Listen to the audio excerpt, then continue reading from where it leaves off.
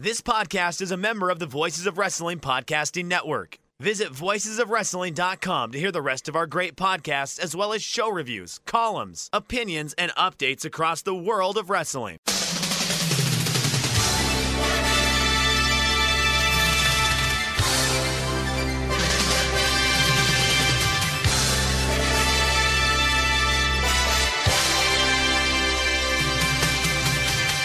Hello everybody and welcome to the Super J-Cast. I'm Joel, joined by Damon McDonald. How are you, Damon McDonald? I'm good, Joel. Joel, no name. We're good. It's a lot of exciting things in pro wrestling, that's for sure.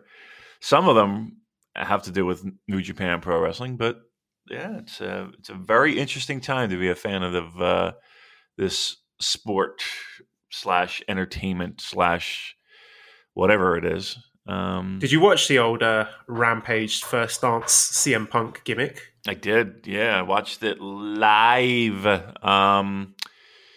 Before you give us your thoughts on that, Damon, can I just ask you, what was your relationship with CM Punk? We made out a couple times. We made it just once or twice. I knew it! It wasn't anything serious. I mean, we hook up a couple times.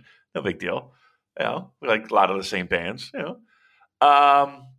Just comfortably slid into the fuck buddy scenario. I mean, listen, he would text me, "You up?" I'd be like, come on over. Look, I like him a lot. In all truthfulness, he was one of my favorites, especially from a really stagnant pro wrestling scene. At least for me in the States, he was a breath of fresh air for me. So yeah, I was a pretty big fan during his Ring of Honor days. Saw him a lot in Philly. He used to live in Philly. Would see him all the time. He used to live in Philly when he was doing the training for Ring of Honor and kind of running the show a little bit. Anywho, yeah, I was excited because, man, I'll tell you what. We haven't heard a reaction like that in a long, long time, Joel.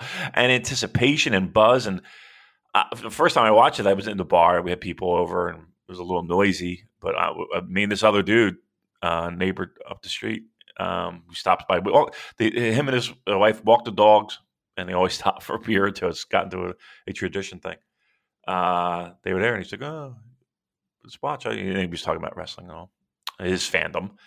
And yeah, it was on. It was exciting. I was definitely pumped up. And then I watched it again, just because when you watch shit with people, you miss shit. And it was just as good. It really was a good moment, man.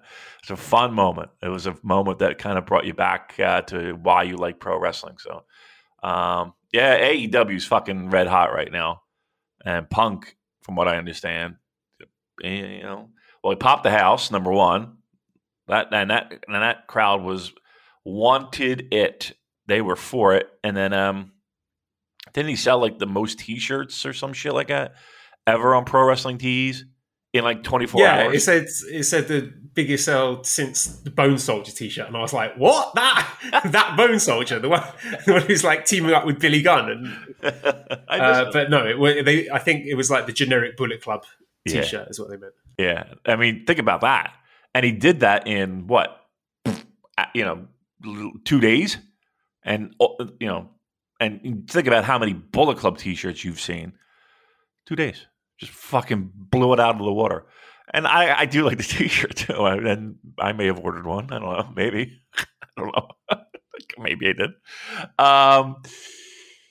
Yeah, it's exciting. I'm into it. Listen, I hate to say it. I know people might not want to hear it, but I'm going to tune in every week. I'm going to tune in every week because that's one fucking exciting pro wrestling program for me. Yeah, I mean, we're not the types to dig our heels in and be like, we hate AEW. I mean, it's very, very hot right now, as you say. And there is a New Japan element to it because he was specifically asked in the presser would he work for New Japan? And I think the phrasing was something along the lines of, if Tony Khan asks me to do the G1, I'll do it, which was a very weird way to say it. Like, I can't imagine a scenario where Tony Khan is like, Punk, you've got to work that G1 for us, buddy. Like that, to me, that seems extremely unlikely. But I mean, to me, CM Punk has always been a guy who the appeal has been the promos and the characters and the stories rather than in-ring. I mean, in-ring, very, very good. Don't get me wrong. But it's not like he's the sort of person you're expecting to churn out match of the year bangers one after another. So I don't think G1 would be a good fit for him. Like, obviously, it's not going to happen this year, even next year. I just think he would be better in that kind of sort of Jericho slot as a sort of a featured attraction. You put him up in the big shows, the flagship shows, your Dominion, your Wrestle Kingdom, blah, blah, blah, to have big singles matches with big names. And I would say guys where the appeal is in the story and the feud and the significance rather than, put him up against the very best workers in the company. So I'm thinking of feuds against the likes of Kenta or Tanahashi or even Jay White, people like that, rather than, let's stick him in the ring with Okada and Ishii and Hiromu and Naito. Yeah, probably. If we're fantasy booking, and we know how much I love doing that. Like writing it down in a piece of paper in a notebook is far more sexier than the idea of Punk in like a G1, right? It's the ideas of the dream matchups. I think I don't want to say his appeal loses its luster, because I think he could pull it off. I think he's just such a smart pro wrestling mind, and like he could find a way to do something that wasn't done before in constructing 12 matches in a month span. I wouldn't put anything past him, and I think and look, I don't know what he's done pro wrestling training wise. I mean, obviously he's done his MMA stuff, but even that seems like it was in a very far in the rearview mirror. So I don't know what training he does. I mean, he looked good. He looked like the regular Punk. He's never going to be a jacked up guy. He's never going to be the pro wrestler build. That's not why people love him. People love him because he looks a little bit. He looks like a fit guy.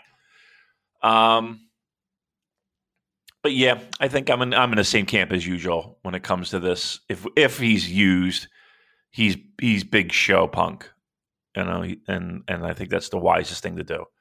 And again, he's going to have plenty of commitments with AEW. He's going to he's back to being a touring wrestler, which is think about that. That's exciting to me. Like, again, you mentioned he's more known for his style and I don't want to say psychology, but his promos and his what he can do to construct a match, as opposed to being the flippy-do guy or the guy who's just straight up going to give you that 5-star Okada classic match. That's not to say that he can't do it. I don't know, he certainly can, and he has in the past. Again, a long time ago, many years, and again, pro wrestling years are like dog years. Let me just say, I'm not counting him out in any way, shape, or form in anything that he wants to do. I'll go so far as to say that I think he's that kind of he has that kind of mental framework where if he fucking puts his mind to it, I think he could do just about anything. Yeah, so aside from that, I mean, it's been a fairly quiet week, certainly in the New Japan perspective. We have a few Road to shows, Summer Struggle shows at Korakuen Hall this week. But, I mean, as we know, a Korakuen Hall show these days doesn't mean what it did in the past. These are shows that are put on to help New Japan balance the book. So we're not looking for sort of killer lineups. So to that end, actually, we do have a couple of interesting things. So on Friday, we've got Hiromu's comeback match. He'll be wrestling Doki in a singles match, which I think will be interesting because they had a really good match in Best of Super Juniors last year that I enjoyed. And we've also got a special singles match between Robbie Eagles and Master Wato. Aside from that, it's a lot of tag matches. And the caveat to this being that Shingo, presumably still dealing with his COVID, a lot of Bullet Club and LIJ wrestlers are in quarantine after a recent outbreak. Hiroshi Tanahashi coming back from the USA, presumably still quarantining. And Ibushi, not 100% yet because he had his aspirating pneumonia. So, we're not... Oh, come on. I know you're upset about Ibushi, but he's going to be fine. I know it seems... I know. Look, I know it seems like it's been a while for him. I know it's, but it is what it is. I just don't know what shape he's going to be in, Esther, when he gets back into the ring. Right? He's certainly not going to be in ring shape. There's a big difference between running a treadmill and running, laps and doing all that, and then doing that and then taking bumps in a pro wrestling match. So I'm not expecting much when he comes back either. Right? It's been a while. He's been on the shelf for a while with this. Man, look, it was bound to happen, but this company, from a Japanese perspective, man, they're on the ropes. They're on the fucking ropes right now with all the COVID coming through. And Shingo's been out for a while. I don't know. Something's not right here, Joel. Something's not right, Joel and Esther. Yeah, I mean, my point is that these are not must-watch shows. These shows are not for us, the viewers at home. They're, to generate a bit of revenue in ticket sales and live receipts. But the other interesting thing from these cards is that we have a couple of new Dojo Boys, which I think is very interesting because it's been a while. We had Yuto Nakashima making his debut a few months ago, managed to fuck up his shoulder in the opening 15 seconds of his match, and we haven't seen him since, but hopefully he's on the mend. We've seen him doing his ringside duties. But we've got two new Young Lions debuting, Ryohei Oiwa and Kosei Fujita, who debuted today. We don't know a great deal about each other. They're going to be wrestling each other this week. Oiwa's 22 years old, 180 centimeters, 90 kilograms, started off as an amateur mat wrestling in middle school, continued through college, ranked third in the JOC Nationals in 2018 at 86 kilos, participated in December 2020 charts and only entered the dojo in April, so very, very new. And Fujita also joined in April, with passing the December 2020 charts. He's only 19 years old, 178 centimeters, 83 kilograms, wrestled through high school, winning the JOC Western and Central Japan freestyle tournament at 80 kilos. So these guys, they've got the wrestling backgrounds. They're young, presumably very talented. In terms of their sort of size, that seems like on the sort of threshold of being a junior or a heavyweight. I would sort of maybe lean towards heavyweight because they're young lads. They're going to fill out a bit. But, it's one of these things, Damon, where you get new Young Lions and then you watch the shows and you're watching them wrestling each other and kind of like desperately trying to have a take. Like, I've got to provide some insight on this 10-minute match where they're using like the most basic moves imaginable. This guy's going to be a star, man. The way... you look at the way he does, his submissions. He's going to be a submission specialist, or look at the snap in his moves. Like, it's not a great deal that you can say when you're watching Young Lions at the start of their career, is there? No, to me, there's not. Anyway, so sorry, I don't have the trained eye that everyone else does. But sometimes I just want to get on here and be like, they're going to suck. Because everybody's going to be like, oh, yeah, they're going to be really good. They haven't even watched them. Oh, yeah. We watched one match and completely write them off. This guy's a fucking bust. Get him out of the dojo. Tweet at New Japan. Right. I just want to take that side because everyone loves to pound their chest up. How they're going to find they were the first one on board. Get up the street. We should rally all our friends in Tokyo to buy tickets, go to the shows, and just ignore the no shouting thing and just say "you're shit, you're shit," and just bully them out of the company. Yeah, wouldn't be the first time we did something like that. Look, it's again, I've said before the thing that I look for when it comes to, especially these early matches in a Young Lions career. Connection with the crowd, right? That's the one thing I look for. Can they at least make me care. That's the Boston Crabs and the headlocks and all of that. Okay, but again, you need to be able to connect with the crowd, and that takes time as well. But that's what I look for. Do they have a personality at all? I mean, again, young Lions, they do their best to shave that off and build from a clean slate. But you look for something like that. You look for something like that because, again, aside from getting into the ring and totally fucking botching move after move after move and working the wrong side of the body, or I don't know, it's hard for me to sit there and be like, oh yeah, that guy's going to be a star and that guy's not going to be a star. I just look for little things to be able to make a connection. And maybe sometimes that's the hardest thing to do that I'm evaluating them on early. But that's what I'm looking for. Just get out there, try to shake the nerves off. I'm sure there'll be plenty. But just see what you can do to become yourself in the ring. I'm looking at the tweets now just to see people sort of tie themselves into knots trying to do exactly what we just talked about. I'm not going to name the person. Real solid debut from Oiwa and Fujita, who looked the more aggressive of the two, but Oiwa did a better job of connecting with the crowd. It's like, I love that the people can tell this from watching like one 5-minute match. I mean, listen, everybody's they're just looking for the take. Nobody. Can I ask you this? Go back in the history of tweet. I don't even think there was Twitter, so I don't. What do I know? But like, I'm sure. Is there like a Kawato tweet out there? A big star first match, or first one for fucking Hiromu. You know what? I might have actually written a Voices of Wrestling review for the debuts of Uemura and Tsuji. Really? Because I remember that's when it was around New Japan Cup 2018. Oh, so I'll dig through that. Yeah, I'm curious, Mr. Big Shot over here making fun of people. I like to hear what you wrote. Are you? It'll be something like Yota Tsuji is going to be a junior champion by 2020. Right. These guys are going to headline the Dome. Yuya Uemura's a bust. He's gonna he'll end up in Big Japan. Mm-hmm. It's funny. I got a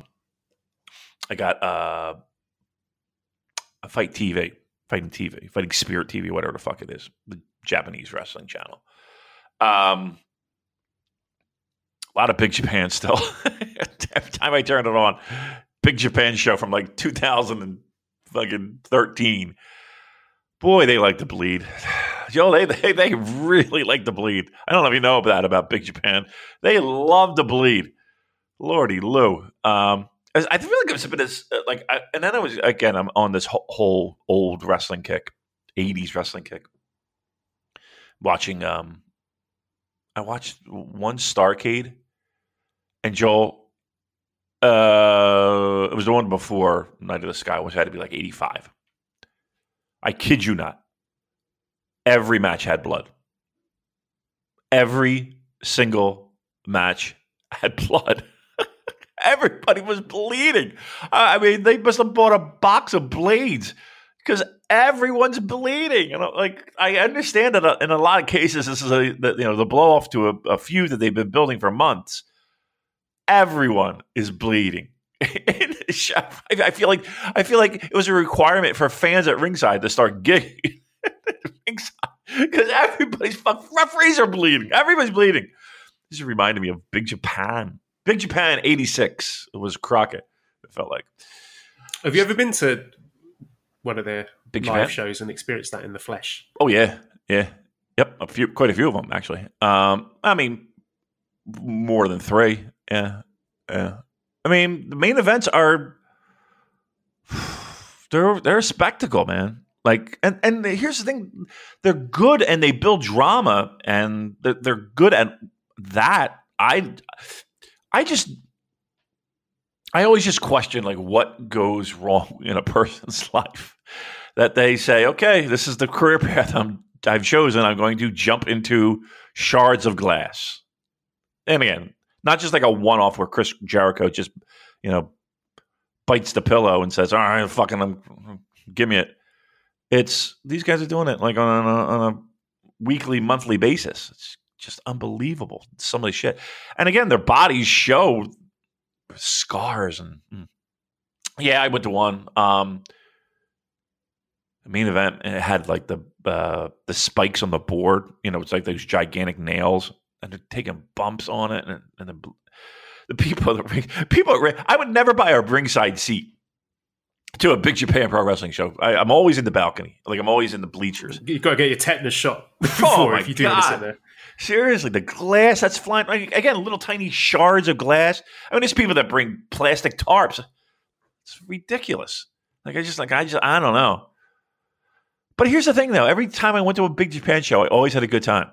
I guess it's the car crash element of it. And again, there is some type of art to it, Joel, because every main event I've seen has been very good, and they also had for a while there a pretty decent big man main event circle, So yeah, but I just thought I'd bring that up. I was just like this. Again, people talk about the blood and the gore. Well, there's plenty of blood and gore all over professional wrestling throughout time. And again, imagine like a WrestleMania, everyone bleeds. You know what I mean? Fucking crazy. All right, enough of that. Where are we going here, Joe? We don't have that much to talk about today, do we? No. Well, no? Having just touched on this fresh meat for Suzuki-gun. Oh, yeah, I know where you're going with this. Show me these two young lions. Speaking of getting fresh meat delivered to your doorstep, how about that? Get fresh, Damon. Get fresh. We can get fresh. All you got to say is the word. You got to say the word. It's HelloFresh. HelloFresh. Hey, why did I think it was Get Fresh? Well, you're going to get fresh when you say HelloFresh. HelloFresh. Yeah. That's right. HelloFresh. Right? Because that's what we're talking about here. Our good friends at HelloFresh joining on board the Super J Cast, and you're probably wondering at home, my goodness, this is a podcast that talks about grooming of testicular regions, and now HelloFresh. That's a weird pairing. I don't think it is. I really don't, because HelloFresh, you're gonna get fresh, pre-measured ingredients, mouth-watering seasonal recipes, and they're delivered right to your door, right? I'm a lazy guy. This sounds right up my alley. And trust me, I've tried a lot of these mail-in food services, and for me, HelloFresh is the one. I love them. I've used them, use them, and I think they're a great value. Skip trips to the grocery store. You can count on HelloFresh to make home cooking easy, fun, and, keyword, affordable. That's why it's America's #1 meal kit, and Damon's on board. Fresh vegetables, fresh fruits, fresh meats, all delivered to your doorstep. Easy cooking directions. It's a breeze. I mean, it's like getting meals delivered, except you're doing the cooking, which again you make it healthy. You control the salt. You control the seasoning. And it's fun, You're cooking things that you might not have ever cooked before in your life, and they give you really simple, easy to follow instructions to do so. HelloFresh's family friendly menu is a big win for back to school season for those of you with little ones, with easy, delicious recipes for drama free dinners. They offer 50 menu and market items to choose from every single week. They got everything from vegetarian meals, calorie-smart choices, extra special gourmet options. Gourmet options. You're cooking gourmet meals, kids, at home. There's something for everyone to enjoy, with the recipes designed and tested by professional chefs and nutritional experts. It's going to ensure deliciousness and simplicity. How about that? Now, listen. We're not going to leave you empty-handed, right? So HelloFresh, you're thinking, all right, this sounds pretty good. I always wanted to try one of these. Make my life a little bit easier. Have some tasty dinners, not just have a fucking bowl of cereal for dinner, right? How about this? Here's what I want you to do. Go to HelloFresh.com/VOW14. That's VOW14. VOW14. HelloFresh.com/VOW14. VOW14 and use that code VOW14. Now listen to this. For up to 14 free meals, including free shipping. Let me repeat that. HelloFresh.com/VOW14. You're going to use the promo code VOW14 for up to 14 free meals, including free shipping. I can't imagine a better deal if you're on the fence. And again, some people are, they want to explore with it and say, I'm not sure. How's it work? Go. HelloFresh.com/VOW14. Use that promo code VOW14 for up to 14 free meals. I mean, you're really going to get a good sample. Highly encourage the voice. It's highly encouraged for me to voice the following. It's America's #1 meal kit. Free shipping. If you use that that code VOW14, again, HelloFresh.com/VOW14. It's very important that I say 14 free meals. And it's very important that I say free shipping. And it's very important to say that Damon uses this. And it's very important to say that I guarantee you'll love it too. Again, our good friends at HelloFresh, welcome aboard. Fantastic stuff. Get in on this. I can't imagine not. Now's the time to get in. HelloFresh. Again, I'll say it one more time. HelloFresh.com/VOW14. Use that code VOW14 for up to 14 free meals, including free shipping. Thanks again to our friends, HelloFresh. Great stuff. I'm looking forward to seeing some pictures of yourself or any listeners out there who've used HelloFresh, what you've been cooking. Definitely send it our way. I'll be very interested to see that because I'd like to see some before. Food. Yeah, we do like that. So yeah, you get on board. We have a whole channel for it in our Discord. Do you really? Oh, that's pretty awesome. I'm telling you. Well, I mean, we have the food one, but we have one dedicated exclusively to HelloFresh. We could. we could have it sponsored. Yeah, I'd like to see pictures. I'd like to see that. I can't. That's a pretty good deal, Joel, isn't it? I mean, seriously, with a code, you're really getting a taste of what this service is all about and how it can fit into your life. And yeah, I mean, that's a great job, HelloFresh. Yeah, absolutely. If I lived in the States, I'll be all over that. So get involved, people. That's a great deal. Okay, so just going to be sort of bouncing around all over the place, digging into the mailbag here. Got a few questions circling back to Roppongi 3K. We talked about their breakup last week. Louis says, did you guys watch the interview with Yo with his reactions on what show did to him? I'm not the biggest Roppongi 3K fan, but I felt sad for Yo watching it. I'm actually looking forward to Yo and Show's eventual match. Hayden says, where do you see Show going as far as factions go? I think United Empire is the most logical step. Dr. Gary says, with Show being a naughty boy, does that mean he's automatically out of Chaos? Does he join a new faction or go it alone for a while? So yeah, I did watch the interview. Yeah, it was nicely done. It was good to sort of shine a bit of a light on Yo because I felt that angle, it was all about Show, wasn't it? And he's always been the more hyped of the two. So it was good to get Yo's reaction to it and put the spotlight on him a bit, and we can empathize with him. And it did sound from that little video interview thing that they are going to have a feud. So I'm just curious as to what your thoughts are, Damon, how you think this is going to play out. Like, if they're going to feud, presumably Show is going to be staying in the junior division for a while. I don't know if that might be a feud and a program that they want to attach the IWGP Junior Heavyweight title to. So I don't know if there's a possibility of Robbie Eagles losing it to Show or Yo at some point. And in terms of factions, yeah, I mean, everyone talks about United Empire. They don't have a junior at the moment, so I could see that happening. Suzuki-gun have already got, 3 juniors already? They probably don't need one. LIJ obviously is not a good fit. So Bullet Club, yeah, they've got plenty of juniors as well. So yeah, I suppose if he's not going to fly solo, then United Empire seems like a fairly likely destination out of all the factions. All right. Would it be weird for him to still be in Chaos and feud with Yo?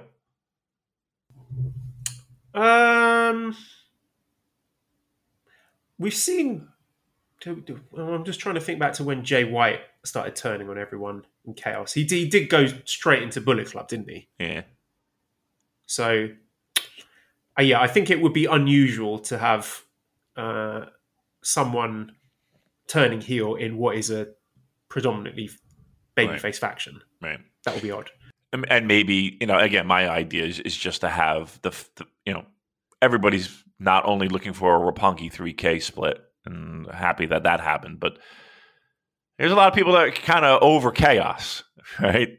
They'd like to see that in some way. And we've always heard little rumblings of,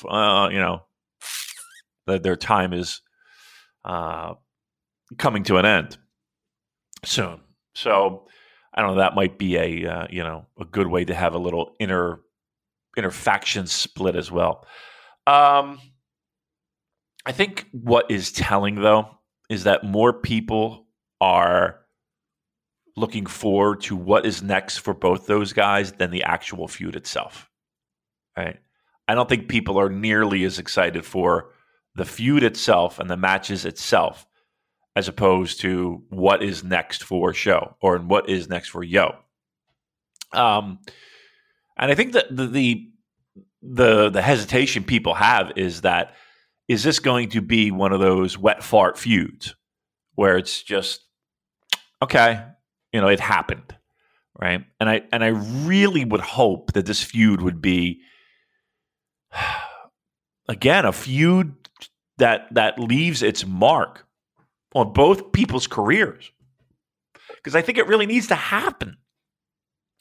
Because in one case, everybody's earmarked Show to be this star, but Yo is going to get left in the fucking dust if he doesn't find a way to not only come out of this feud hotter than he was, but to maintain that. Like, what is he going to do? And I think that's really the issue, right? It's not so much Show, because if people feel like they can stick Show, and it's Yo. Like, what do you do with fucking Yo? And because you're in a dangerous spot here of having a guy just be there. And that's pro wrestling, purgatory. No, and nobody wants that. I think people would rather fall in there and just stink on ice and have people to not have people care about you is the worst. So, yeah, I think but I don't have that answer, because truth be told, I really kind of want to know what happens with this feud, because if this feud, as I eloquently described it as a wet fart, if it becomes that, what's the point? What do you do? How do you fix it? How do you make them more interesting? What's the story? Because if this doesn't do it, a feud with a guy that he's been with his entire career doesn't light the spark, I don't know what does. Maybe Show sees the error of his ways and apologizes to Yo, and they make friends again. And oh, Jesus Christ. That would be a swerve. No one would be expecting that. That's true. Imagine that. Roppongi 3K. I don't think anybody wants that. But to answer the question, yeah, I guess Show, the most easy puzzle piece is United Kingdom, right? I guess that would be it. I don't know the connection they have. Like, how would they make that happen? He just shows up and I'm in. That I don't know, but we'll see. We'll see about that. But it is definitely one of those things where you're holding your breath, hoping that they find a way to make this feud work. Again, the two people that are in the ring are very talented pro wrestlers. It's okay. This is a feud. Let's make it a feud. We can't just let it be this petering, sputtering thing. It's got to jumpstart both guys' careers. Yeah, agreed. So keeping a close eye on that one and hoping we get something interesting from both guys. Let's touch on Summer Struggle USA from New Japan Strong. So we're reaching the tail end of these tapings with no fans. I believe we've got one more this Friday, and then we get to see some of the juicy stuff. Still avoiding the spoilers, Damon. Oh, yeah? Okay. So we open up with the Alex Coughlin Challenge match series, where Matt Morris came out to make the challenge and defeated Alex Coughlin in 8 minutes 32 seconds with a director's cut. So Matt Morris, formerly known as Aiden English, he did commentary at Resurgence as well. Drama King Matt, as he's known. Alex Kozlov, he doesn't talk fucking nonsense, Damon. Some of the stuff, throughout this match, so creamy, he's describing Matt Morris. He says he's creamy like a lemon meringue pie. He's talking about buying new rice cookers, talking about being friends with Juice Robinson. He has got to be the worst guy on commentary since Lanny Poffo. And I have not seen any notable improvement from him. He's just, so half the time, he's just talking utter shit. Yeah. I think he drives Rocky Romero to the arena. That's how he's... Has he got photos? Lanny back. Who knows? I mean, pro wrestling favors it's something that is the history of pro wrestling. So, yeah, I don't know. I don't know why this is continuing. I really don't. I don't. Kevin Kelly's got to be pulling out whatever hair he's got left on his head. Or maybe he's. But here's the thing: we're like Strong's past the point where we're just doing this for elbows and the ribs and giggles. You know what I mean? Yeah, people are starting to take it seriously, and if they want to be taken seriously and take that next step, then that is something I think they've got to fix, because it's so distracting for me. I get it. Yeah, I'm in the same boat. So maybe they do with these live tapings. You know, maybe they do. Maybe Resurgence was one of those things where it's like, okay, let's get your feet wet. Let's get you comfortable in front of a microphone, and maybe we have that situation. I don't know, but yeah, something has to be done. But again, he's a Rocky guy. If Rocky's running the show, they have to see it though. They have to listen to the show, right? Like they have to know that this is not a good fit, right? They have to know this, right? Yeah, I mean, everyone. This is not exactly a hot take. Anyone who watches Strong, like for first-time viewers, that's one of the first things they talk about. They're like, "What is up with the commentary? This is ridiculous." Yeah. So I don't know. Maybe this is why we're seeing more of Matt Morris. We saw him in this match here, which I thought was pretty good, actually. I was impressed. He is incredibly pale. I mean, he's so pale that you could clearly see Alex Coughlin's handprint on his chest after a few chops. And I thought Matt Morris was fine. Like, he's not going to move the needle, I think, but a useful roster's guy to have around, especially if he can do commentary as well. I don't know if that's where he's going to be slotted in long term, but I do like the way that they're bringing in fresh names each time. It seems every time there's a taping of these Strong episodes that there's someone new in there, which is exciting. It is. But do you think that ends? Do you think that we're seeing the end of that kind of where Strong was? No, I think it's going to continue. Yeah. Okay. I mean, we're going to see it with like AEW guys, but do you think we see, because before it seemed like it was, the indie destination. Do those slots get filled up with, dare I say, bigger names, and there's not enough room for those guys that are on the indie scene ready to make a name for themselves, et cetera, et cetera? I don't know, because it hasn't trended that way. The guys that they were using right from Jump Street, they're still using them. They haven't ditched anyone. The only names that have disappeared were the two guys who went off to NXT. Right, they went off their own, yeah.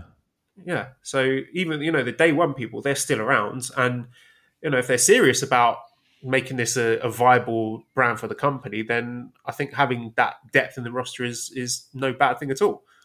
Is there any, and I haven't heard any new word, I think it's important that this company finds a way to hold on to talent.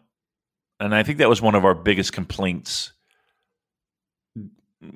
like when we saw this thing start to show some life, was the ability to hang on to those people, and not just make stars and then have them go running off in the distance. Now, I think pro wrestling landscape has changed in the past year, where one option is entirely more sexier than the other. But again, if it whatever Khan is writing the checks, look, if someone signs with AEW, there is a very good chance they could continue with Strong, right? So if there is I don't know, is this a best of both worlds scenario where New Japan doesn't necessarily have to foot the bill and still use the talent? I think so, because I'm just having a look in the notes here, because someone asked an interesting question about this and bringing in new talent and exclusivity. It was Josh from We Work Stiff. He says, does New Japan need to further show their commitment to Strong by signing talent to be Strong Boys, maybe going after the ghost of Adam Cole, sign wrestlers to be primarily affiliated with Strong as opposed to AEW talent sharing or New Japan main roster talent to avoid that distinction? Not a slight on the current Strong roster or guys like Rossett, etc., but the idea being to actually invest in signing a top free agent or two to be a Strong top guy, someone who may work elsewhere or over in Japan in time, but is a definitive Strong guy. I mean, I think a lot of the appeal for these guys, guys like Wheeler Yuta or Fred Yeager or Daniel Garcia, the appeal is that they can work a number of different companies. They can do some AEW, they can work a Strong taping, they can go and work for other US independents. So, I mean, I don't see... I mean, what are we looking at here? Like them signing someone and asking them to be, exclusive to Strong? I don't think that's going to happen. Right. And why would you? And I think the sort of the high end for that is someone like Fred Rosser, who I haven't looked, but he does seem to be working primarily in New Japan Strong. But I think for the example given for someone like Adam Cole, I think that's going to be a really tough sell to say, hey, we're expecting you to work New Japan Strong for the majority of your your contract. I think that's very difficult, and also a big star like Adam Cole will be wanting big money. Big money. Right. Yeah, and I don't think New Japan are looking to spend that amount of money at the moment. So no, it's not something I can see happening. Right. I think that is the biggest sticking point, is where's New Japan getting the money for this? Right. Again, are they going to go to Daddy Bushi Road and say, we got Adam Cole, and they're going to look at him like, I don't know what the fucking Adam Cole is. How much? You haven't made any money in the past 2 years. We are not signing Dick Cole. The guy who wrestled a singles match here at Wrestle Kingdom 11. Remember? No, we have no recollection of that. no, people that were there, me included, I have no recollection of that. Look, that's going to be a tough sell, right? This is a company that we do a podcast for, that we support, and we're critical of at the same time. That is running shows on a shoestring budget, periodically, live events at full capacity. This is not, they got bigger fish to, I can't say they got bigger fish to fry. And I understand the idea of, well, you put, if you invest in the wrestlers, then the people will come, and then you sell the arenas, and then you can get more wrestlers. I understand that. But this company is not at that point yet, I don't feel. I don't think they're ready for that kind of thing.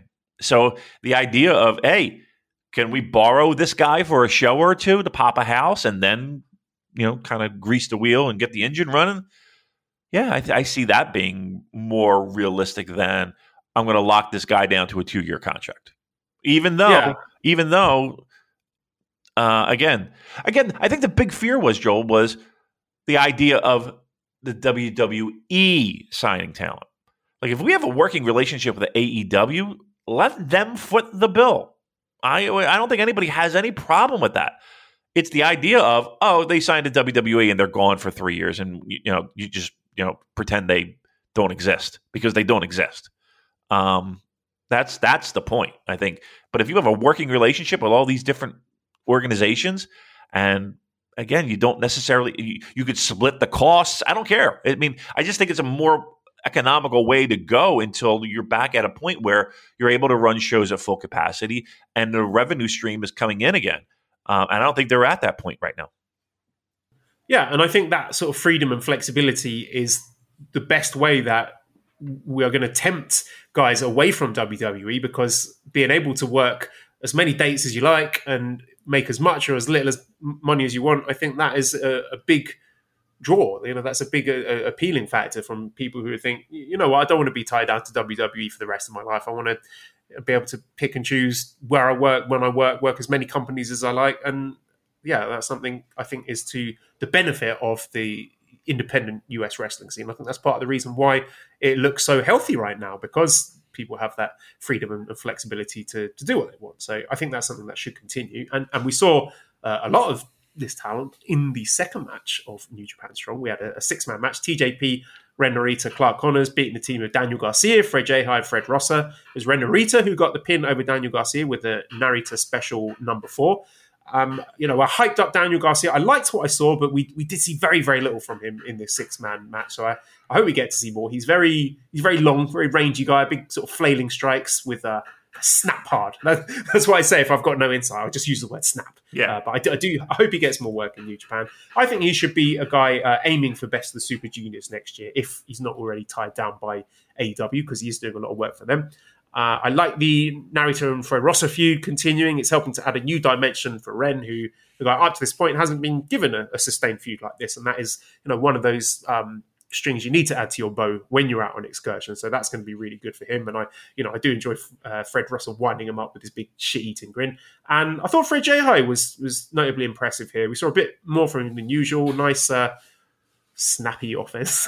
But yeah, this is good stuff. I liked it. So again, one of my favorite parts of Strong is seeing these smorgasbord of talent, dojo talent, local talent, American indie talent, veterans mixing it up in these 6-man tag matches. So that was a lot of fun. Multiverse Aces with Daniel Garcia being on Strong, along with wrestling Minoru Suzuki. That's correct. The West Coast Pro on October 8th. What would be your dream scenario for him in NJPW? As I mentioned before, I think a realistic aim for him and for New Japan should be try and get him in Best of Super Juniors for next year. I think he could be a real breakout star there. They basically follow a similar trajectory to Robbie Eagles, who's a guy they brought in. I think at first he was tagging with Ishimori, wasn't he, in a Super Junior tag league. So, that ship's already sailed. But I definitely think you could be aiming for Best of the Super Juniors next year if, fingers crossed, travel arrangements permit it. Yeah. Well, look, there's a reason why. In the hobby, it's not easy being a fan of ripping packs or repacks. We hype ourselves up thinking, maybe I can pull a Ken Griffey Jr. rookie card, but with zero transparency on available cards and hit rates, it's all just a shot in the dark. Until now. Introducing Slab Packs from ArenaClub.com, the only repack that provides real value, a complete view of all possible cards, and clear hit rates for each one. Now, when I buy Slab Packs at Arena Club, it finally feels like I know what I'm getting. I was able to open an Arena Club Slab Pack, and I'll be honest, it was a lot better than what you normally do. Say you go to a card show, and there's a random innocuous brown bag of cards, and yeah, you can open it, and look, it's going to be junk. You know what I mean? Like, you know what you're probably going to get in those. Maybe you find that fun. And sometimes I do. Sometimes I like just opening up cards and saying, hey, look at some random cards or whatever. But if you're really in this game to find value and find particular cards, it sucks to have to buy these mystery packs. And it ends up being, almost nothing. Nothing of value. Not with Arena Club. You can display, again, of all available cards, hit rates, grading. So you know that when you're opening up the slab pack, you are going to get something valuable. You are getting something good. And Arena Club, in addition to having those great slab packs we just talked about, is also a marketplace for card collecting, buying, trading, selling, displaying, all that sort of stuff. But those Arena Club slab packs, man, they are revolutionizing the repack game with transparency. After your pulls are revealed, they'll immediately be placed in your vault for safekeeping or trading and selling, and you can have them officially graded by Arena Club as well. So again, sending these things off, it's going to be officially graded by Arena Club. And the Arena Club grading process is accurate, fast, and transparent, with full grade rationale provided and explanation of how your card was scored. So whether you're buying, selling, trading, or displaying, Arena Club is the card collecting platform that you have to check out. So right now, I've got a special offer here for Voices of Wrestling Network listeners. You can get 10% off of your first purchase by going to arenaclub.com/VOWnet. Again, that's arenaclub.com/VOWnet. Now, that's a crazy offer. That's 10% off a $400 slab pack. $40 off right there. 10% off your first purchase. No matter what that purchase is, 10% off. Again, that's arenaclub.com/VOWnet. arenaclub.com/VOWnet for 10% off your first purchase on Arena Club. And we thank them for sponsoring the Voices of Wrestling Podcast Network. You know, you look back at guys who are outside the New Japan bubble and people are excited to have them be a part of the show. And it's always these independent matches, whether it be, you know, a Rev Pro match or a Ring of Honor match or something like that, where it's, you know, if they've got their eye on someone, they put them in matches like this. I don't think that there should be any shock if you're a fan of this guy to expect him in a New Japan ring soon, right? The Suzuki match was one that I was like, "Ooh, yeah." Suzuki's doing like a little mini tour in October. He'll be in Atlantic City around my way, so I definitely will take a ride out there to see that. So I don't know if we're going to get that same matchup, but yeah, I saw that online and I was like, "Well, looks like this guy's getting a little the old scouting treatment, the old test match." And Suzuki will come back with a full scouting report, and I'm sure we'll see him in a New Japan ring shortly after that match. And our main event was the West Coast Wrecking Crew, Royce Isaacs and Jarrell Nelson defeating Violence Unlimited, Chris Dickinson and Brody King. Royce Isaacs pinning Chris Dickinson following Movie on the Roof. This was a good sort of old school psychology tag match with West Coast Wrecking Crew showing that their tag synergy and experience and the fact that they got matching tights gives them the edge over maybe the individual superiority of Dickinson and King, who they still feel like two singles guys rather than a cohesive tag team. You know, maybe that's by intention. They are adding some team moves to their arsenal, but that was the story here. And this is a really big win for West Coast Wrecking Crew. I like the fact that the company are getting behind them, giving them some momentum, and telling the story that by aligning themselves with Team Filthy, now they're able to beat Violence Unlimited, who they lost to in the Tag Team Turbulence tournament when they were good guys. So again, I'd like to see these little storyline progressions, these little beats developing on New Japan Strong. And I'm a big fan of West Coast Wrecking Crew. I hope we get to see more of them. Yep, me too. And again, you mentioned that these were the last tapings of this block. So, you know, we'll have the live crowd back, well, not back, but for the first time. So that should be exciting. And again, I kind of was privy to a little bit of spoilers. And again, I'm not going to mention anything for Joel doing an excellent job keeping himself out of harm's way when it comes to that. But yeah, these next couple shows should be pretty good. Again, just on paper from what you say, exciting, definitely good times at Strong. So interesting things around the corner next week and the weeks to follow with the new batch of TV tapings. Violent Skipping asks, last week Damon talked about the quality of Strong rivaling other US promotions. With the success of, not to mention relationship with AEW, how long before we're looking at a TV deal? And that is my question. I don't know. I still feel like this is an area of growth for growth for New Japan. It's something they've not been very good at, is getting those TV deals. And I still feel that they're quite a way away from getting a US TV deal. They are. Because the landscape of U.S. television is, the big buzz around was, people are networks are looking for sports programming, cheap sports programming, and pro wrestling traditionally would fall under that category, right? The problem is that the sports networks themselves are kind of drying up, and the options aren't really that out there. And, it's not going to be a deal where people are tripping over themselves to hand New Japan Pro Wrestling money for a show. In fact, it would more than likely be some type of break even at this point. And again, we're not talking about an ESPN. We're not talking about a TNT. We're not talking about any of that.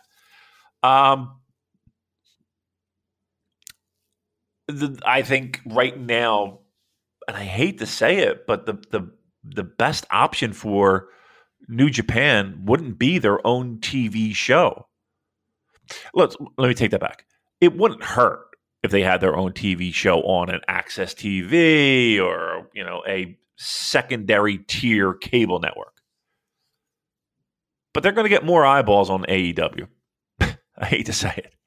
Right? They're going to get more eyeballs on TNT than their own show.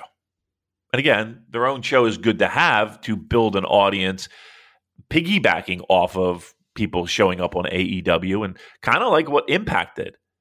But, I'd like to see Impact numbers. Has Impact numbers improved dramatically? I would guess that it did. I think more people talk about Impact with Kenny's involvement and Good Brothers involvement and Young Bucks involvement and all that. Mox. I think people a little bit more on their radar. I think it's the best way to go. I think that's the best way to go. Yeah, the blueprints there with using guys like Jon Moxley and exactly what you said, just piggybacking off that buzz for them that is built up on AEW to get fans, casual fans, maybe fans who haven't watched any Strong or New Japan of USA before, to say, hey, you like Jon Moxley, you like CM Punk or whoever, why don't you check them out on Strong or on this New Japan US show wrestling this New Japan guy? Right. So I think, I agree with you that is the most sound strategy. And it's worked for them thus far with the way they've used Mox. Yep. Yeah. I mean, there's nothing wrong with that. But it is, again, it's ego. Like New Japan fans don't want to hear that because they want New Japan to succeed on their own. And there was a part a few years ago where that was a possibility. And we were an ass hair away from that happening. That was the past. We are not the same company. And we have to rebuild and we have to regrow and we have to get back in front of people. And the place with the most eyeballs, and not only that, but with a company that has a firm understanding of what New Japan Pro Wrestling is AEW. And then piggyback off of that, have your own show, whether that's Strong, whether that's whatever, a new show, whatever the case may be, on a secondary cable network where, okay, we're not making a ton of money off of this TV program. It's not like they're, bags of money are coming our way, but it is a vehicle that we can use to get our guys over for the live events. Kyle probably says, do you have a read on the Japanese fans' reaction to Strong as a show? I don't. I mean, I asked Kuma on Twitter, who's doing a tremendous job translating stuff between Japanese and English for the two fandoms. And the impression they get is that after Resurgence, Japanese fans are starting to sit up and take notice of it. I mean, the fact that they offered live commentary for that, they had Hiromu doing that, and is a step in the right direction. So I think from this point onwards, with fans in the house, I guess similar to the way more Western fans are starting to pay attention to it, we're going to see that heading in the same direction. Yeah, I mean, that big show helped, right? The Resurgence helped, and every one of those is going to help. I mean, I wonder actually the choice of having Lance Archer in the main event, how much of that was with an eye towards Japanese fans, because obviously he'll be someone that the Japanese fans are familiar with. So yeah, I don't know about that. Yeah, I mean, trust me, I'm not digging around as much as Joel does online, but what? I mean, I've seen people excited about Strong. Isn't Manabu? He's into it, right? Yes. Yeah. I don't know anyone who's watched it and disliked it. It's one of those things. Like there's two types of people. There's people who love Strong and people who haven't watched it yet. Right. That's a great point. All right, good. But the only way they can watch it is, they can watch it on the network, right? Yeah, all the shows are on the network. Yes, okay. Yeah, and every episode of Strong has got Japanese commentary as well. So there you go. There's definitely the market for it there.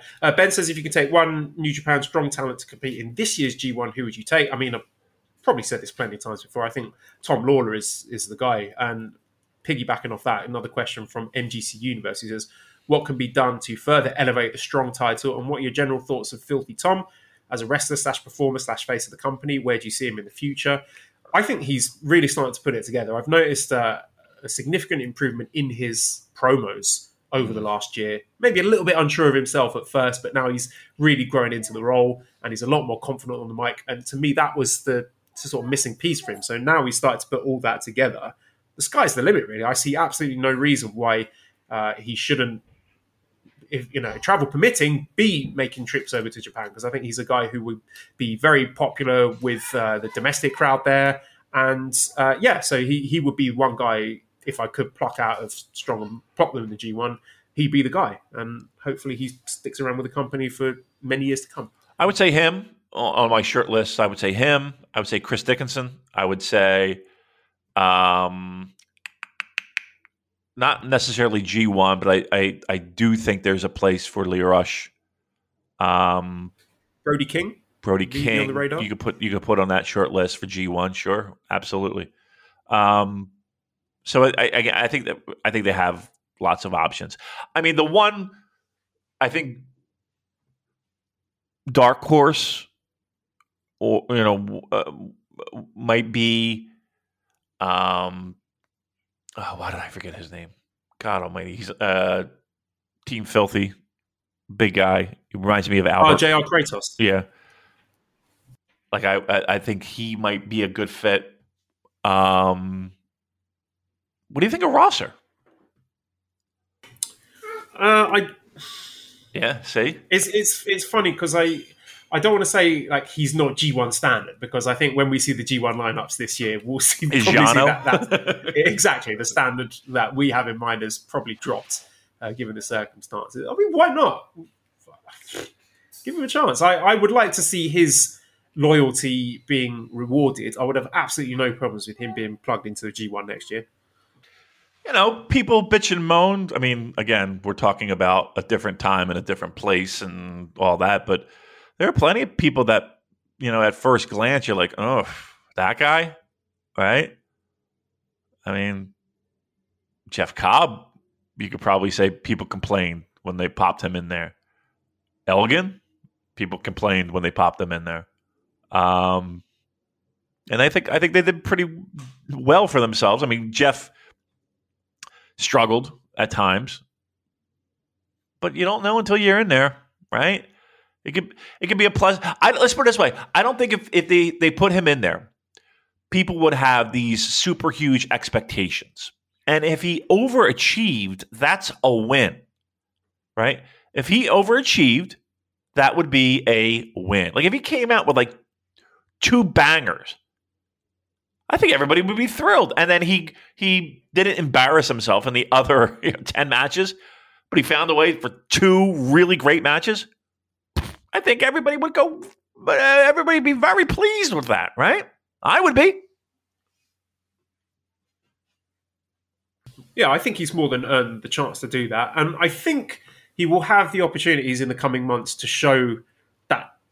Well, whether or not he is up to that standard when we get big names flying over from Japan, which it seems that direction of traffic is more free than people going from the States to Japan. We're seeing guys like Taguchi and Phantasma, Ishii, Tanahashi, what have you, flying over to the States. So I think there's going to be opportunities for Fred Rosser to show what he's made of and maybe prove a lot of people wrong there. Well, they got to get their vaccine, sure.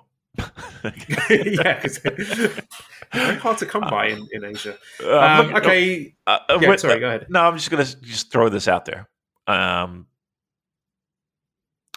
you excited for G1? No. Yeah. Not really. I think... I'm expecting to hear the lineups at these Seibu Dome shows. Right. That's the speculation, that night 1 we're going to get the 20 names and night 2 we'll get the blocks and the dates. And I think, I would love to see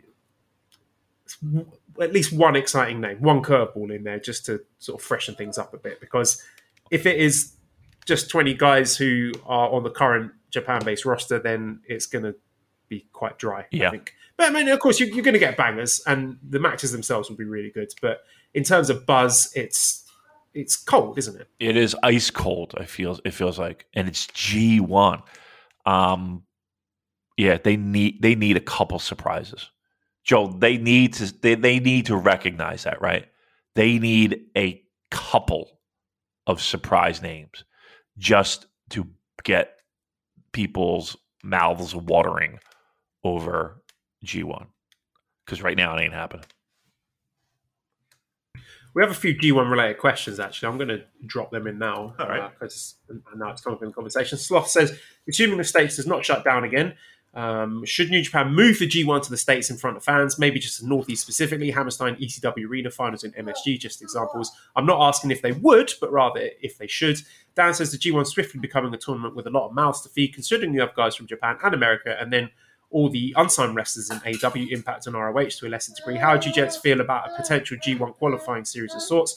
The usuals from New Japan to get their spot, but the guys on the bubble have to qualify via a singles match or something. Might be a way to keep the lineups interesting, and that is my question. Yeah, we touched on this last week. It's not going to happen. Sort of logistically, I think that's something you need to plan far in advance. But I think something that they could do, I don't see why not, why they couldn't have like a little US-based block, like a US block. I mean, obviously, I'm not saying that they should take the G1 Climax out of Japan because, as we talked about before, it is New Japan Pro Wrestling, and that is their lifeblood, the home support. So the tournament is not going to be leaving Japan. But do you think that they've got the talent and the infrastructure to run like a parallel competition in the States?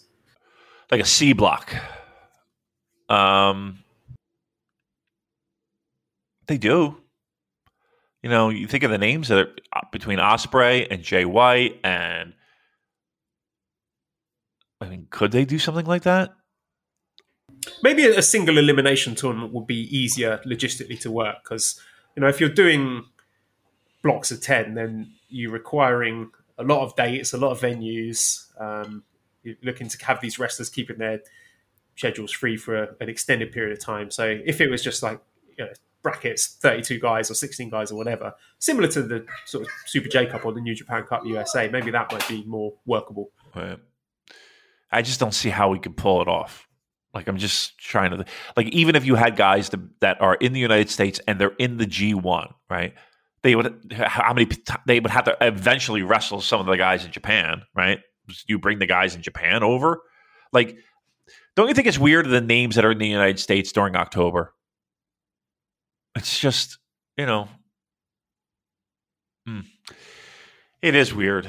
Maybe they got something up their sleeves, Joel. Maybe they have something figured out.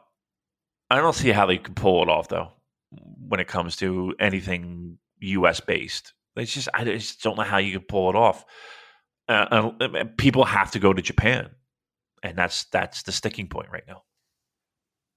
Yeah, I mean, hypothetically, I would like, if they continue to do these double dome shows, I'd like the idea of having G1 USA winner face off against someone on night one, and then G1 Japan winner faces the champion, and then the winners of that meet in night two. Something like that. I don't know. But it feels like again, this is just go ahead. No, I was just going to say, it feels like we're trying to stick a square peg in a round hole. You know what I mean? True.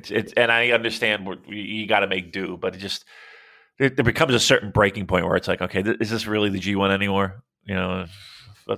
I had an idea that might be fun, actually. I don't know what you think about this, but with an eye on next year, if we're optimistic and thinking next year travel is going to open up and we might get a sexy G1, maybe some kind of G1 draft where we've got a list of all the guys who have wrestled in a New Japan show over the last 12 months, and we each take turns to pick 10 guys to make a G1 block that could, conceivably happen next year. That might be fun. I don't know if that's the sort of thing you would be into, but just an idea that popped into my head to get people excited about a post-pandemic New Japan world. I'm excited. I'm more excited about a post-pandemic New Japan world than I am about a pandemic New Japan world. Let's put it that way. Yes. So, I mean, we only have a few short weeks to go before these announcements. So, again, I just cross my fingers and hope that they got something up their sleeves. I really do. Quick one here. Ultimate Wrestling Trivia says, would you rather have the New Japan of America roster or the Japan roster? I mean, I think the US roster has sort of crept up on the Japan one, but I still think the Japan one has got most of the talent and the big names there. Yeah, I'll take Japan. Zack, Taichi, Ibushi, Shingo, Okada. Yeah, I mean, we're doing okay over there. I mean, talent wise, we're and again, that's not to sneeze at Ospreay and Jay and if Ishii's over there hanging out. Yeah, I think Japan still has the roster. Okay, some Discord questions. Booze says, "How mad are you if you're Yota Tsuji watching?" Oh my goodness! That's a question. Jesus. How mad are you if you're Tsuji watching Yuya Uemura get the pin at Resurgence and adopted by Shibata at Resurgence? And that is my question. Do you think Tsuji was watching that Uemura stuff at Resurgence thinking, fuck, I wish that was me. Why isn't that me? Why have I been sent to the fucking UK?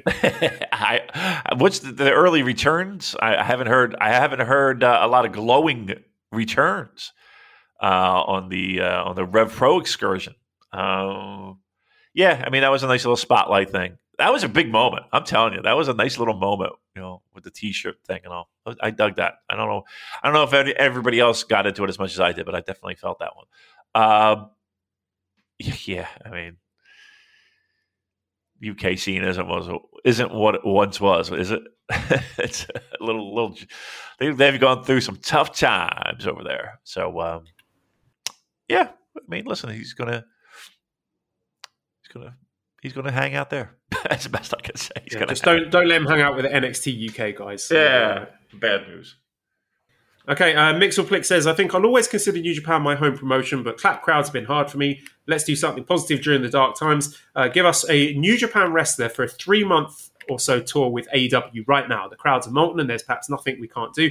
We turn our eyes to mutual benefit. My vote is to send Ishii. That was my pick. There we go. That was my pick. And he's going over, isn't he? Yeah, that was my pick. All right, so let me pick another one. But that right off the top of my head was like, okay, that would be fucking really good. How about? All right, they're in Japan right now. How about Zach? Yes. Yeah. Wouldn't that be fucking something? Especially like the promos, the promo battles, him going up against other guys who are really confident and putting the acerbic wits against each other. I think that'll be a lot of fun. Would you like? I mean, that would open up a Zach D. Bry. If rumors are true, that would be something, right? That is a match. Like, if the Danielson rumors are true, that's got to be inevitable. Like, both guys will probably be just on the phone. Like, let's book it. Come on, we've got to do this match. Right? Yeah, that would be sexy. That would be something I would be tuning into religiously, no doubt. Yoni Steam says, question for Joel, is British Jewish food, or if you're from somewhere else, is the Jewish cuisine similar to US Jewish cuisine? I don't know. I can't speak to either, really, because I don't, when I lived in the UK, I wasn't a huge part of the Jewish community there. It's something that is just like sort of a personal family thing. I like, I don't go to synagogue or anything. I don't pray or whatever, but I like to celebrate the cultural aspects of it, like the festivals and the meals and the songs and the stories. I think that's something that's worth passing on to my family. So yeah, just for sort of the big festivals, we had a nice time last year during Hanukkah. We took Esther to a big Jewish celebration they had here in Bangkok, and eating the latkes, the sort of fried potato pancake things and donuts and stuff like that. And a big fan, of course, of smoked salmon and cream cheese bagels. I don't know if I'm allowed to claim those as Jewish cuisine, but certainly when we went to New York a couple of years ago, that was a moment of awakening my cultural heritage.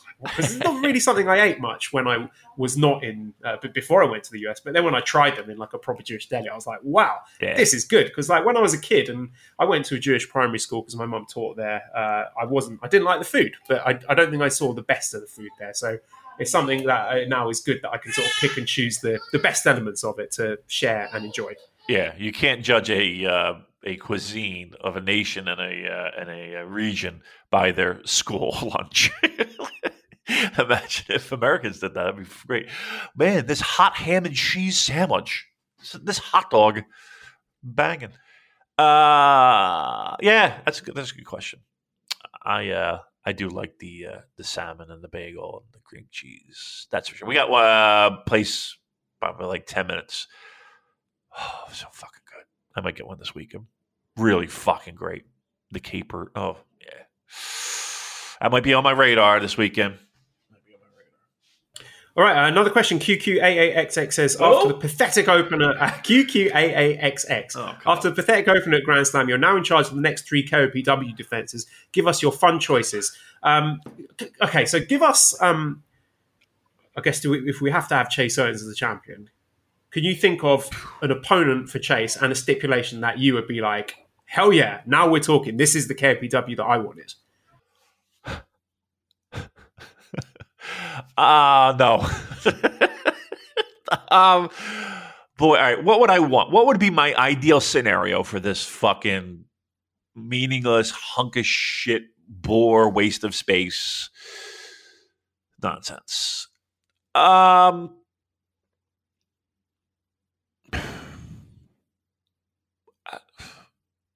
mean, they're bottom of the card people. So let's go with loser leaves town.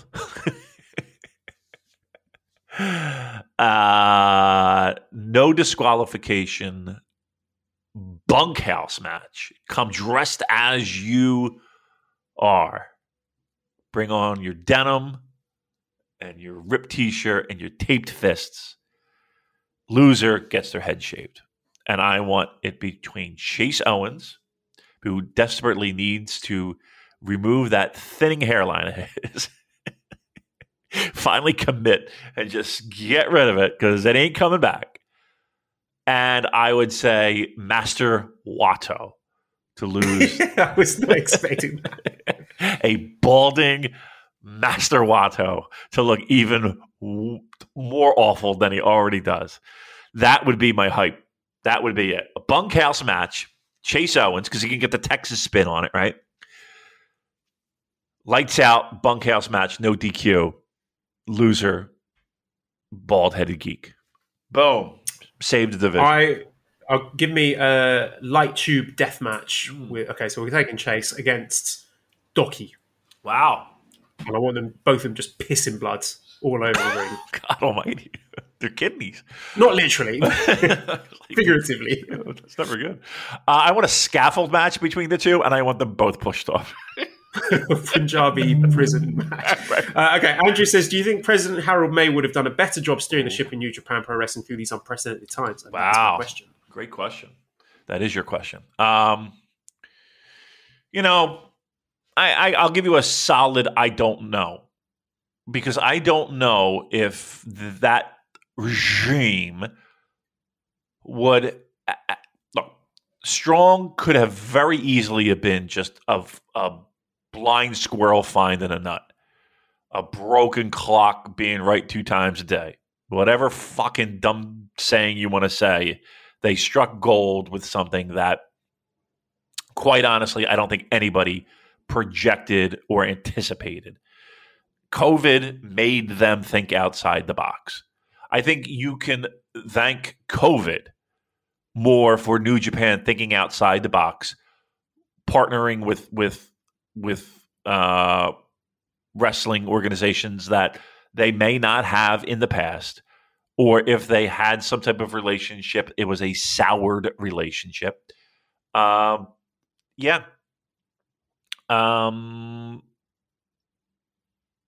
Let's put it this way.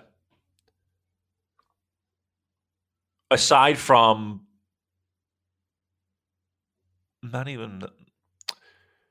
look, let's be truthful. Let's lay our fucking cards on the table. That Madison Square Garden show was built off of the idea of people believing, and we knew it wasn't the case, and we tried to warn you, that Kenny, the Bucks, were going to be at Madison Square Garden. Right? We can all acknowledge that, right? We can all acknowledge that. Yes. Yeah. Okay. Well, that's on Harold's back, right? And the Harold regime's back. So no, to answer your question. And again, do I know every tiny detail of it? No. But from what we do know and what we have seen and how history has played out, it didn't, unless things changed and cooler heads prevailed, would we be sitting here talking about these potential sexy matchups and partnering with a red-hot AEW? I don't know if we would. Yeah, I tend to agree. I think this is just one of those things where, and I suspect the way things have played out, just allowing more, what's the word I'm looking for? Sort of the power being devolved to Rocky and his team he's got going there has led to things improving in the States. And does that happen under Harold May when Owari is still in charge of the New Japan US division? I'm not sure that it does. Who knows? Right. Again, if look, like the pro wrestlers worked it out, to a large degree. But again, the buck stops at the top. So you have to assume that it wouldn't, because it didn't, because it was so fucked up in the past that there was a little bit of stuff that had to be ironed out. Some shit had to be fixed. Some relationships had to be re-nurtured. And that was not happening under Harold. Okay, El Destructo says, with the new belt and lineage, have the ceilings for some wrestlers reset, specifically someone like Taichi. I couldn't see him holding the IWGP heavyweight belt, but now with a new lineage and people like Shingo and Evil being focused in the last few years, maybe he could win the IWGP World Heavyweight belt. If so, are there any other wrestlers you think may have had their ceilings raised recently? Well, I think, again, I hate to say it, but the company is going to do things that might be outside of their normal operating procedures because of the fact that they were caught between a rock and a hard place with COVID. No, I don't think Shingo would have been a world champion if it wasn't for the fact that the roster's depleted. They needed a change. They have a guy who can really fucking go, that the fans enjoy, the fans like. That doesn't necessarily have to have the pressures of drawing a house. He can just have good matches, and the houses are going to take care of themselves until these things get cleared up. Does that mean that everyone now has that opportunity? I still think it. I don't know. I mean, again, I sat here for years saying that title was, only a few people get it. Okay, there's a few names in the past couple of years that I wouldn't have thought would be in the running. They got their cup of coffee with it. So I can't say no. I can't see it, but I can't say no. But I think the more that they figure out how to operate in this world that we live in, those opportunities might dwindle, just because, again, at that time, they had no fucking idea what they were going to do. They had no idea if a month from now they were going to have a show. How do you book? How do you long-term, the big thing with New Japan was always that long-term booking, and this leads to this and this and this. How do you do that when shows are getting canceled left and right at the last minute? You got to think of your feet. You got to have fucking 3 or 4 notebooks, don't you? So, I mean, that provides opportunity, I guess, just to shake things up, just to keep people's eyeballs on it. And sometimes it works and sometimes it doesn't. But again, I can't say no definitely, but I think that window is closing. And I don't think Taichi is the guy that would be, if you're just naming a name, I don't think you're going to see a Taichi win the heavyweight title anytime soon. I think maybe under this new title, we could see Taichi challenging for it. I could see him being a filler challenger, a Castle Attack or a Don Taco or something. And yeah, maybe new, fresh guys like a Jeff Cobb, someone who you could throw into the mix who maybe wouldn't have got a look in the IWGP heavyweight title days. Yeah. What an asshole. What a terrible take. Okay. Classic Catch says, following up on the last show, as given AEW just sold out the United Center, how many hours would it take for an AEW New Japan Super Show to sell out Lincoln Financial Field? Great question. Lincoln Financial Field, the home of the Philadelphia Eagles. So we're looking at 60 to 70,000 seat football stadium, Joel. AEW, New Japan, Super Show. Link. You got to figure the big names are coming out for this, Joel, right? So again, we talked about it before. Punk, Jericho, Omega, Okada, Tanahashi.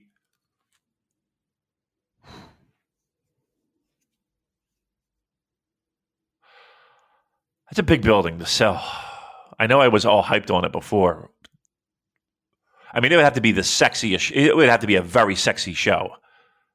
And they got to bring in every big name they got. I think they could do it, dude.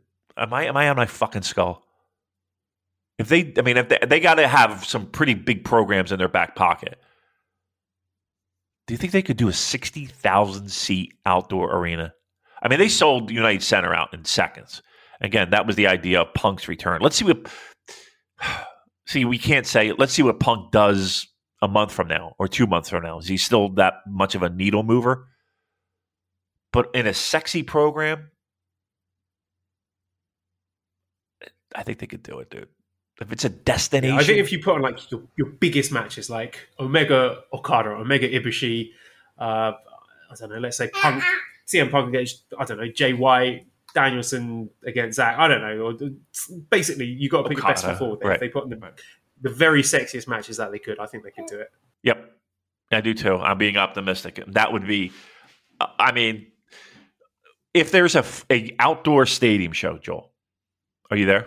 Would you make the trip to the United States? I mean, travel, school holidays, and everything permitting, then yeah, I would. I would too. I would absolutely do that. I would go to that stadium show without question. I would. Yeah, that would be fucking great. That would be fun. That would be fun. Why can't they just do that? Why don't guys do that? Just fucking do it. It's coming. I'm sure it's got to be coming. So much money on the table. There's so much money on the fucking table. They got to be planning it, right? They got to be planning it. All right. Fingers crossed. Let's hope. And not only that, let's hope there's some New Japan involvement in that. You know what I mean? And not just like match 3, Yano versus fucking, you know. But let's get the sexiness involved in this. But wouldn't that be great? Fantastic. Rika Tatsumi says, is Joel going to be the Yujiro or Okada for his fantasy football league? Probably the Yujiro. I haven't had the best start because same thing that always happens. I put too much faith in Arsenal. And I think, this Arsenal player is going to be good. Kiritini's going to be good. Or Pepe's going to have a good start. And of course, we just end up being absolute shit. And that's what cost me in fantasy football, being an Arsenal fan. But hopefully I've learned my lesson early this year and dropped all the Arsenal players and might actually get some decent scores. But it's looking more Yujiro at the moment. But we'll see. Classic Catch says, who's a bigger nerd, Great-O-Khan or Kenny Omega? And that is my question. There's a sexy match for your stadium show. Kenny Omega and Great-O-Khan in a anime nerd off. I feel that Kenny Omega is more, his sort of nerd fandom is stuff that is got more sort of cultural cachet. You know, things like Final Fantasy or Undertale, things that there's a wider fan base for than Okan, who seems to be into like these really niche Japanese animes and mangas that not many people have heard of. So I would say, Great-O-Khan, who I think he's a bigger nerd. I'll agree. Take my word for it. Yep. Okay, Elder Strider says, hockey question for Hockey Joel. Is Damon serious about making Joel learn the NHL? If so, I accordingly invite Joel to hop on the bandwagon. Right. I agree. Yeah, agree. Invite Joel to hop on the bandwagon of my beloved Colorado Avalanche. Stan Kroenke may not like to spend money on Arsenal, but he's built a very good team in Colorado. So would you like to be a Colorado Avalanche fan? That is my question. Damon, should I be a Colorado Avalanche fan? They're my West Coast team. Let's put it that way. So they're fun. They have lots of young talent. They're in the mix. They're kind of like the Leafs in the sense of good regular season, fun watching them. Struggle in the playoffs. They can't get over the hump. Colorado's a fun team, dude. And they got a cool logo. I think you might like the logo. Look at the Colorado Avalanche logo. It's a cool logo. And they are the former Quebec Nordiques, which is one of my favorite teams. back in the day. Not a bad pick, Joel. I'm not going to lie. I mean, if you're not going to be on with the Leafs, which you should, because you need to have experienced more heartbreak in your life. Colorado's not a bad pick. Colorado's not a bad pick.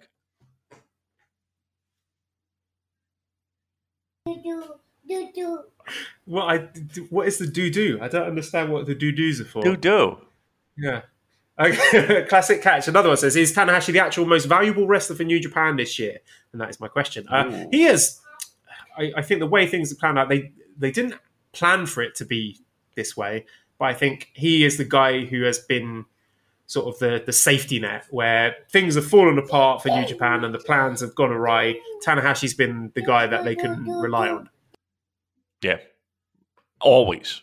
Right? For his entire career. I said it before, previous show. Like, there are great wrestlers, and then there are like the ultra superstar, the top of the ladder, the Mount Rushmore. And he's one of them because, again, when times are tough, you lean on certain people to get you through and to deliver. You know, I can't say it's easy to deliver when times are great. It's never easy to deliver. But when times are great, I think there's a little bit less pressure than when times are uneasy and uncertain. And when you lean on a person like that, that's a rock. That's literally and figuratively. It's somebody that can get you through.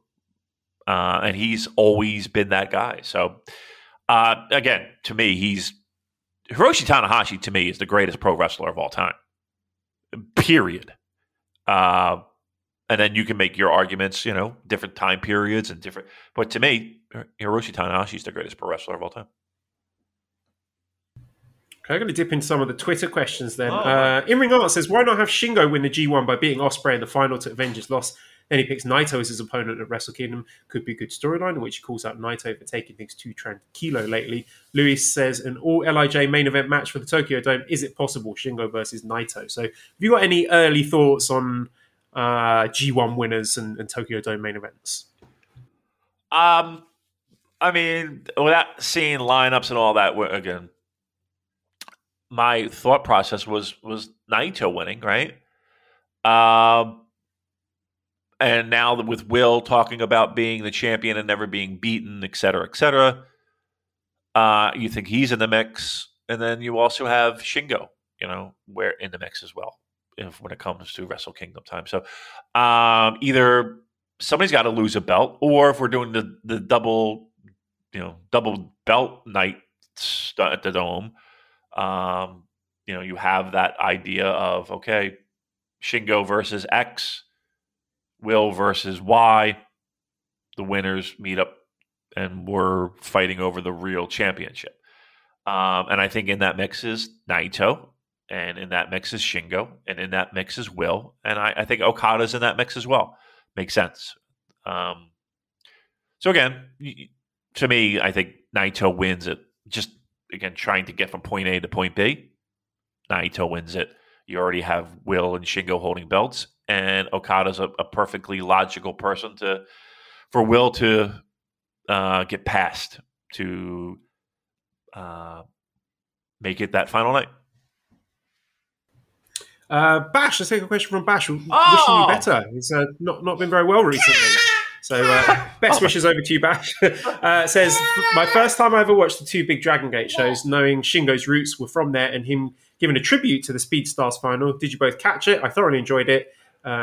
You mentioned the JR decision the junior division needs some more spice. So who would you guys pick from there to do the best of the Super Juniors tour at the end of the year? So did you catch I think this is Masato Yoshino's retirement, and is there anyone from Dragon Gate who's catching your eye who you would like to see in New Japan?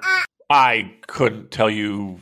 No, I mean, and I just haven't really watched it, so I would be. I know. Do you watch Dragon Gate? No. I see. I feel bad. Like, the guy is really not doing well physically, and a lot of concern. And now we're just like, nope, can't answer your question. Okay, there's another question from him. Oh, I'm good, just going good. through the backlog here. Question for gaming, Joel. Are you planning to play Streets of Rage 4 on the PS4, especially with the new DLC added? And would you recommend Damon to play it since he enjoyed Streets of Rage 2 games?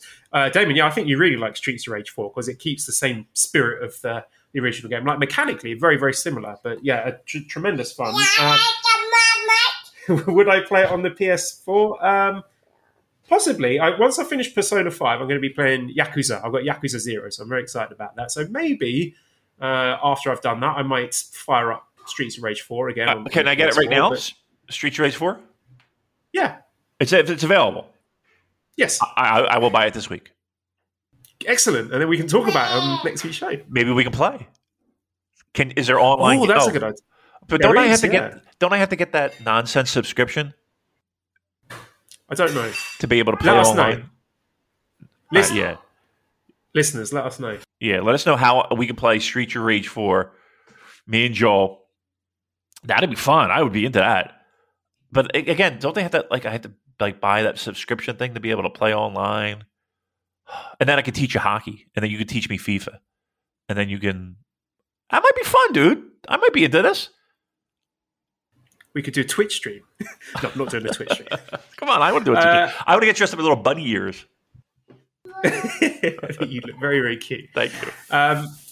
Okay, I'm going to finish off here. All right, please. So what I usually do with the questions is I put them in order of how I receive them, and then I sort of work through the oldest ones first. So it's not pick and choose. Right. Whatever, that's not important. But the point is, Antonio sent us a question last week, which I didn't get around to. And he's annoyed. Oh! So VIP. Okay, I need to go now.